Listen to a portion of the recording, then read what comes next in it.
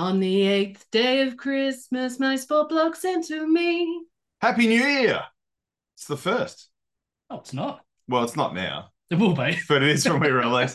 All right, Stewie, day 8 here. 8 maids are milking. And while it's a bit spurious, the connection is slightly better than yesterday, isn't it? So, very quick intro from us at the top here. Yes, it's true.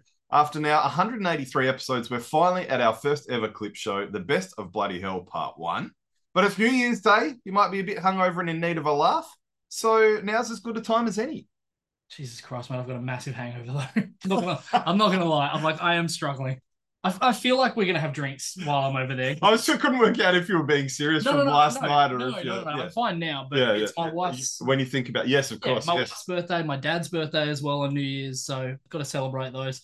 So we appreciate that many of our listeners wouldn't have been along for the entire ride. So we thought we'd go back to the archives and pick out the best of Bloody Hell from the first 50 episodes. I guess the disclaimer here is that obviously because it's from the early days and there's multiple episodes, we can't guarantee the sound will always be consistent, but we've done our best in the edit. Nath, one thing we probably can guarantee is there'll probably be some crickets in there somewhere. I'm trying to remember if that one made the cut, actually. The old Pearsall days were fraught with danger in regards yeah, to well, no, that one episode I don't think made the cut on Best of Bloody Hell. The one that was really bad with the crickets chirping. Yeah. Anyway, we've never really disclaimed it before, but I guess keep in mind here that there's some colourful content and at times we check our maturity at the door too. But that's kind of the nature of the beast. Times? Are you talking about the time before we record every episode, basically? So if you're interested in all the old Bloody Hells, check out those timestamps. Alrighty, let's go. And now, what made Stu say bloody hell? Well, the bloody hell this week takes us all the way back to ancient Greece. Logan in Utah. Basil Zampolis and his deplorable pronunciation back to Kazakhstan. Mike Tyson. Korea. FC Seoul, who are one of the major soccer teams in the capital of South Korea, they were trying to fill up their stadium with mannequins and realistic-looking people, but due to an error, they were accidentally sent sex dolls, which some very eagle-eyed viewers managed to pick up, which is unfortunate. I did actually see them. They didn't look particularly noticeable, so obviously whoever picked this up has a very, very solid knowledge of the sex doll industry. Probably not something to be overly proud of, but yeah, it was absolutely fascinating, and it led to about $124,000 fine, I believe, was what the team was hit with this day and age, and with not much money coming into the club, quite a sizable figure. The crazy part, though, is I actually read a quote from Joey Chestnut where he finished up and said, "I'm a little bit bloated, but I could still eat more." Well, he is the 13th time champion. This is the best bit about it. It's called the mustard yellow belt. So black belt in mustard yellow belt. Black belt in the martial arts and mustard yellow belt in competitive hot dog eating. That is amazing. But what I found really interesting were a lot of the banners, and that was something that I used to enjoy about cricket was the banners. A couple of them that really stood out for me, though, was one that said, "Belt that up, you ginger." Jeez, okay. And another one that said, "What a poontanger." Wow. Okay. So, political correctness not exactly high on the agenda back in the late 80s. And well, look, I can't be too judgmental, Stewie. Some of our best banners that we've done over the years. So, if you recall, way back in the day, obviously prior to his passing, Hansi Cronje had a bit of a ball tampering scandal where he was using his foot to try and manipulate the ball a little bit. I remember this. So, rather than Hansi Cronje, we did a banner that said Footsie Cronje. Yep. And a little disclaimer on this one. I think we were only in grade 6 at the time, but we did maybe paint a banner that said Sean Pollock has no bollocks. I do remember. Which got stolen, I gotta say. So it should. It was but I tell you, we were bloody the most popular kids at the ground. Like, people would walk past pissing themselves. Pollock has no bollocks. That's the sort of thing you'd get in England. You know, which is, I guess that's why they stole it. We climbed some place we shouldn't have been to hang it up so it got good visibility, hoping to get it on telly. And then at the end of the match, when we went back to retrieve it, it was gone. So some buggers had stolen it. I think you've actually forgotten another one of the Hansi Cronje banners. What's the other one? Hansi the Builder. Oh, Hansi the Builder, can he fix it? Yes, he can. Because this was after the match fixing allegations. Yeah. It was, I believe it, obviously. Oh, we had some good years with banners back in the day. Yeah, so I remember this one where you guys painted a picture of Bob the Builder but put Hansi's... That's right. Again, we printed off the glossy head on top of the rest painted on the sheet. So some absolute classics. So in summation, one of the greatest injustices in the world of cricket was them getting rid of the banners. I'm sorry if I hijacked your segment there, Stewie, a little bit, but it just reminded me of all the funny banners that we've done. You've been involved anyway. It's easy to get excited about that sort of stuff, so... Well, I honestly never thought that when I started doing this segment, I would ever mention Family Feud. But we saw an absolutely hilarious moment in a recent episode involving NFL legends versus rising stars. So Bruce Smith, who I will mention is a Hall of Famer, an 11-time Pro Bowl player, the NFL's all-time leader in sacks. He was playing the fast money round at the end of the game. The question given to him was, if Captain Hook was moonlighting as a handyman, he might replace his hook with what tool? A hammer? Well, funny you say that. Going second, Smith answered hammer, which had already been said. So the bit comes out. Yep. So with a ton of other options, you could go screwdriver, you could go wrench, whatever you want to be. He stutters for a bit and decides to go with penis. Where does this come from, honestly? Survey says, bit-bow. Oh, wow. Steve Harvey made it even better by starting another question before turning to the audience with the line, what the fuck did he say? Yeah, that was great. Steve Harvey initially decided to just continue, and then he was like, no, I'm not wasting this opportunity. No. It was right up there, almost as bad as the time Pedro Martinez answered the question, name a word that rhymes with yummy with Miami. Oh, dear. So, yes, Captain Hook's handyman penis hand gets this week's bloody hell. So back in the late 1980s when Tyson was in his early 20s, he was one of the scariest guys on the planet. Hell, at 53 he still is. But I watched some footage from his early fights just today and he was so quick and powerful. It was so scary. Anyways, he was on a romantic night out with his then wife Robin Givens and bribed a zookeeper to keep the zoo open just for them so that they could enjoy a private stroll around with the animals. Oh, it sounds romantic. It is. But when they approached the ape enclosure, Tyson noticed one of the alpha males bullying the rest of the group and had an idea. He then proceeded to offer the zookeeper the equivalent of 14,000 Australian dollars to, quote, open the cage and let me smash that silverback snot box. You mean, can you please open the cage and let me smash that snot box? The zookeeper declined. Thank goodness one of them had some sense, but it actually reminded me of some of the other mismatched animal versus human fights. We've got that Aussie bloke, Greg Tonkins, who delivered a vicious right hand to the face of a kangaroo that had his dog in a headlock. That's right, yep. There's the time a Canadian guy beat the living daylights out of a cougar as it attacked his dog outside of Tim Hortons. Or the time a guy in Florida punched a 9-foot gator in the eye for trying to eat his dog. I think the lesson here is don't get a dog. But I guess for wanting to go face-to-face with a silverback gorilla, and keep in mind that adult males, for the record, average about 6 feet tall and 400 pounds, Mike Tyson well and truly earns this week's bloody hell. Reese Maguire being caught masturbating in his car outside a shopping centre. Oh dear. He was fined $450 after initially being charged with exposure of sexual organs, a first-degree misdemeanour punishable by up to a year in jail, and a fine of up to $1,000. He was asked why he didn't just go home and made the comment, I don't know, I just parked, basically. Dear. Really, really poor. So, two balls, one strike, am I right? Well, it gives a whole new meaning to the term at bat. It does. So I've had a look and I've come up with a list of 10 other players who were caught masturbating in public. No, just kidding, obviously not. Stewie, did you ever know the meaning of the bases? I know getting to home is sex, but what's third and, second and first and... Well, I'd have to imagine making out's probably first base. Heavy petting, as they call it, would be second base, I'd imagine. Everything probably leading up to sex is probably third base. And having a wank in the car is just being in the batter's cage. That's, exactly right.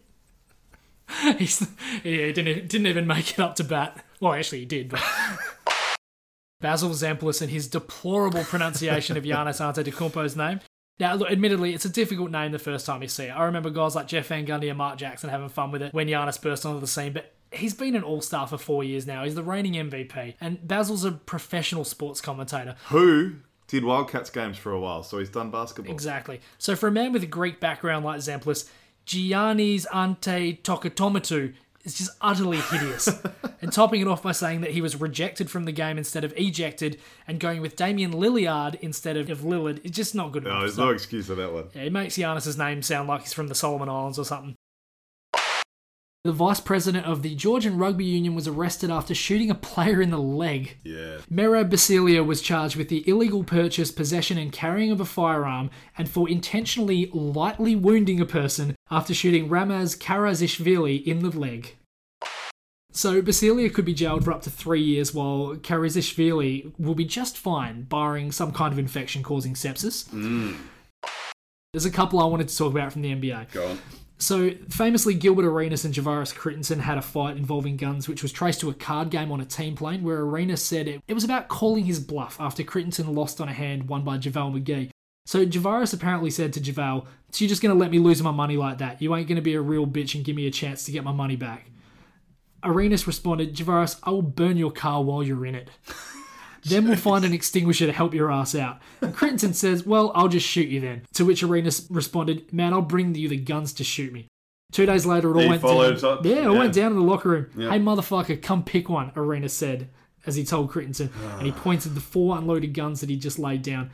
"I'm going to shoot your ass with one of these." But then Crittenson pulled out a loaded gun before Caron Butler actually managed to calm them down. Jeez. Crittenson's now serving 23 years for voluntary manslaughter, though, which shows he probably would have pulled the trigger. Wow.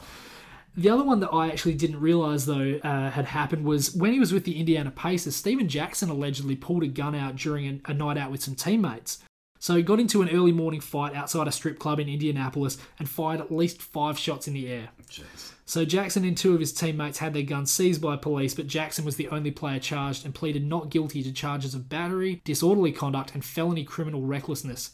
A plea lessened his felonies to misdemeanors, and he was charged $5,000, sentenced to 100 hours of community service, and suspended for 7 games. What year was that? 7 games. Yeah, well, if America and gun. If he was with Indiana, it would have been, 2007-ish? I'm trying to see where it's in relation to Malice in the Palace.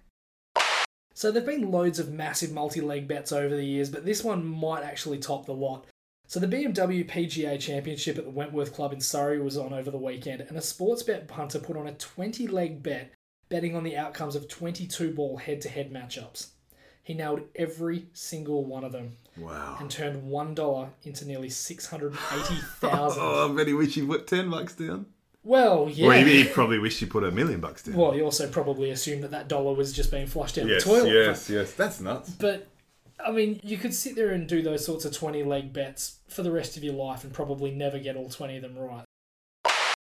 Where a 12-year-old boy became the latest unfortunate victim in the sport of javelin. Oh, dear. After being impaled in the groin. Oh, I could see where that was going. Yep. The boy was treated on site by a school nurse, poor thing for having to deal with that as well. Oh, yes. And Queensland Fire and Emergency Services assisted in removing most of the javelin before he was transported to hospital in a stable condition. Oh, they had to leave some of it in. In his bollocks. Well, I don't know. They said groin. I don't. Oh, you just assume that, but yeah. Oh. I have thrown a javelin once in my lifetime, and the thing absolutely shit whipped me in the side of the head. I can assure you I retired from the sport on the spot. The unfortunate case of cyclist Diego Moreno. Now, wearing head-to-toe lycra when you're not a professional can really make you look like a big enough prick on your own. But Moreno was cycling with a couple of mates when his bike hit a pothole which threw him over his handlebars straight into a cactus bush. Oh, it's terrible. Leaving him with thousands of thorns stuck in his body. The worst part about it all, though, is he was just trying to do it for fitness. So he can't even say he endured that pain for any reason other than general fitness. Oh. So he was taken to hospital later on after they extract literally hundreds and thousands of these things. It is terrible. But he's apparently fine. So the Gators were having a pretty good season. They were 8-1. They were playing LSU, who were 3-5, playing like shit themselves, ravaged by COVID. Heap of their best players not playing because of the rest of the season being pretty much a waste of time. And I mean, why would you risk it when you're rubbish? Somehow, though, they find themselves tied at 34 with less than 2 minutes left in the game. Now, on 3rd and 10, the Gators get a huge stop, but defender Marco Wilson decided to pick up the LSU player's shoe and hurl it downfield. The result, Nathan? Fucking stupidity. I was meaning more unsportsmanlike conduct. Yeah. Unsportsmanlike. That's the flag for unsportsmanlike conduct. The minute you told me the story, I knew it was going to lead to a flag. It was really stupid. 10-yard penalty, automatic first down. Holy shit. A few plays later, though, the LSU kicker, Cade York, kicked a field goal from 57 yards through the sort of fog you would need a lighthouse to navigate. Like, it was insane. Clutch. Yeah. So Evan McPherson, who was the kicker for the Gators, tried from 51 yards to answer on the last play, missed, game over. The big issue with that loss, though, is that had Florida won and then beaten Alabama in an SEC championship game, now I know that's a big call because Alabama is an amazing football team. Oh, yes, powerhouse. But had that happened, they're into the playoff for the national championship. Yep, big stakes, huge stakes. And look, I don't think they would have beat Alabama, but hey, you never know. Like I always say, there's a reason you play the games. Who throws a shoe? Honestly. During the Ravens match against, of all teams, the Browns. Oh, so appropriate. Jackson headed back to the locker room mid-game, supposedly suffering from cramps, and to get an IV drip. Now, I don't know about you, Nate, but I think we've all done the crap walk before. That was well and truly a crap walk. So obviously this brings up memories of the Paul Pierce incident in the 2008 finals against the Lakers when he was carried off, apparently overcome with cramps, only to reveal earlier this year that he'd accidentally soiled himself. But Jackson was very quick to say he hadn't followed in Pierce's footsteps, which is true. I mean, it was a different toilet for starters. Yeah, and it wasn't finals. Yeah, yep. It wasn't final, that's true. But as usual, there were some absolute belters from the Twitterverse, including the following. Ooh, it looks like he's going for 2. Lamar Jackson taking on the Browns. Yes. Load management works. Jeez. The Browns had to respect Jackson's runs. Ooh. And I even saw a tweet from a Taylor Rook saying, who in the postgame is going to ask Lamar if he was pooping? Which is, simple, but it works well. This has had more coverage than the actual game itself, which the Ravens won 47-42. Oh, absolute belter. So Justin Tucker nailed a 55-yard field goal with 2 seconds left to give the Ravens a 3-point lead, and a multilateral play from the Browns. I think there was about 7 lateral passes before they basically ended up back in their own end zone for a safety and the final score. But even more nuts was that the safety actually saw the Ravens cover the spread, which apparently cost some bookmakers $1 million. And the other thing, of course, is a very storied history between the two teams because the old Cleveland Browns left and relocated to Baltimore where they became the Ravens. And then the league allowed for a new team, which had the old name, the Cleveland Browns, to come back in as well. So they have a very inexplicably linked history, and no doubt this is a very interesting chapter in it. A couple of other ones, Shuey. Matty Renshaw in India, and Timmy Payne, wasn't he, at the Ashes? Didn't he follow through at the Ashes as well? He definitely wet himself. I don't know if he pooped, but I think he might have done. But he was very candid about it. I mean, there's a chance to win the game. The great cricketer blokes were talking about how just everyone seems to have forgotten about that fairly recently, actually. So, yeah. I respect that. That is a guy who wants to win a game of cricket more than anything in the world. Yeah, yeah. And to be able to stand up and say, yep, I did that, fair play to him. Captain's knock. Yuri Tolochko, a bodybuilder from Kazakhstan, the #1 exporter of potassium. Well, so Yuri Tolochko has found love, and he got married. Great news. Yeah. To a sex doll. Ooh. That he dated for 8 months before he popped the question after meeting her at a nightclub. Luckily, he was the only one who popped as well, but... 8 months. I'm sorry, mate. You're moving far too fast. Yeah, I know. Calm down, jeez. But no, the wedding was postponed twice, once by COVID and once after Tolochko suffered a broken nose and a concussion after dressing up as a woman for a transgender rally. I'm guessing the first one was postponed because her family couldn't be shipped over in the boxes because of the mail delay. It's so true. Oh, dear. Now, look, both of them were said to be stiff on the wedding night, and in a turn up for the books, he gave her the blowjob. Oh, it's the gift that keeps on giving, isn't it?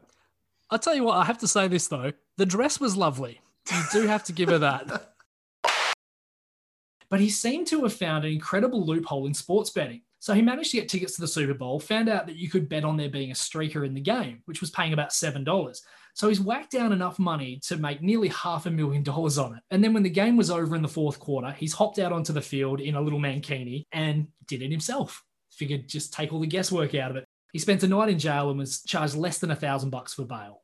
So pretty good deal. Yep. Spoke to Kyle and Jackie O on the radio about it the days following, and Jackie O was a little bit skeptical about whether the bookies would actually pay out on it, and she was right. Well, not only that, there's been a lot of speculation that it was all a publicity stunt anyway, and the bet wasn't even placed. Well, that's interesting. I hadn't heard that part. Yeah. Bloody hell. Yeah.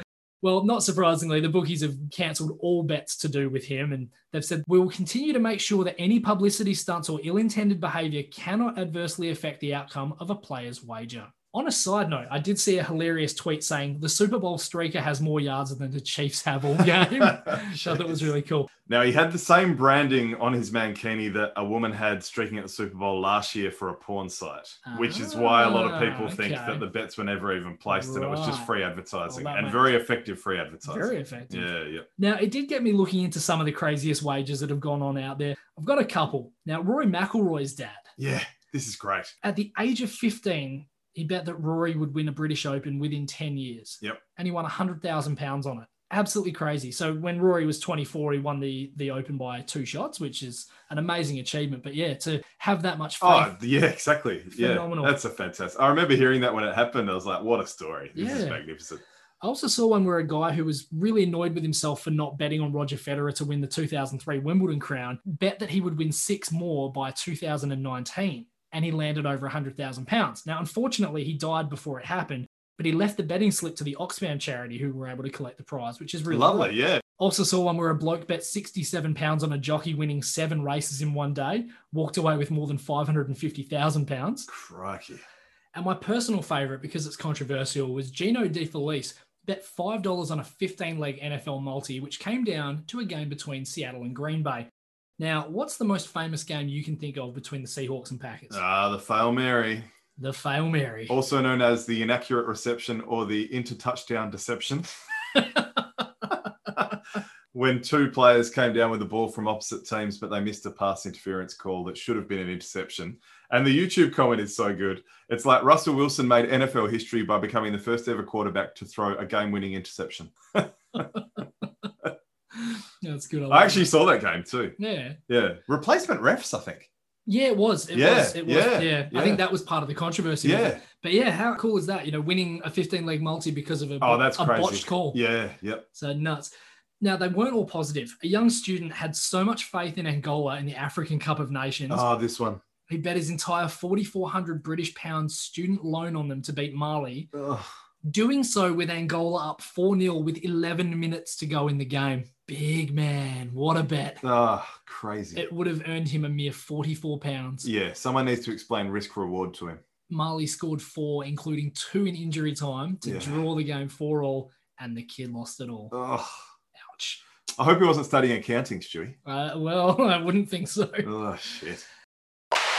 A sport called pankration. Now, this was a brutal Olympic sport. 2 men would basically face off in a fight with very few rules. And very little clothing. And, well, yes, very, very little clothing. The only rules were that the fighters could not bite, gouge, or attack each other's dicks. Pretty fair. Yeah. But anything else was fair game. So the aim of the match was to beat up your opponent until they submitted. Pretty simple. During one of the ancient Olympics, a fighter by the name of Arichion won the pankration contest in a rather unusual way. He found himself in a pretty rough spot, being held in a chokehold by his competitor. Now, Arichion managed to reach down to his opponent's leg and actually broke the other fighter's ankle. Ouch. Not surprisingly, this made the other fighter submit, which is great for him, and Arichion was victorious.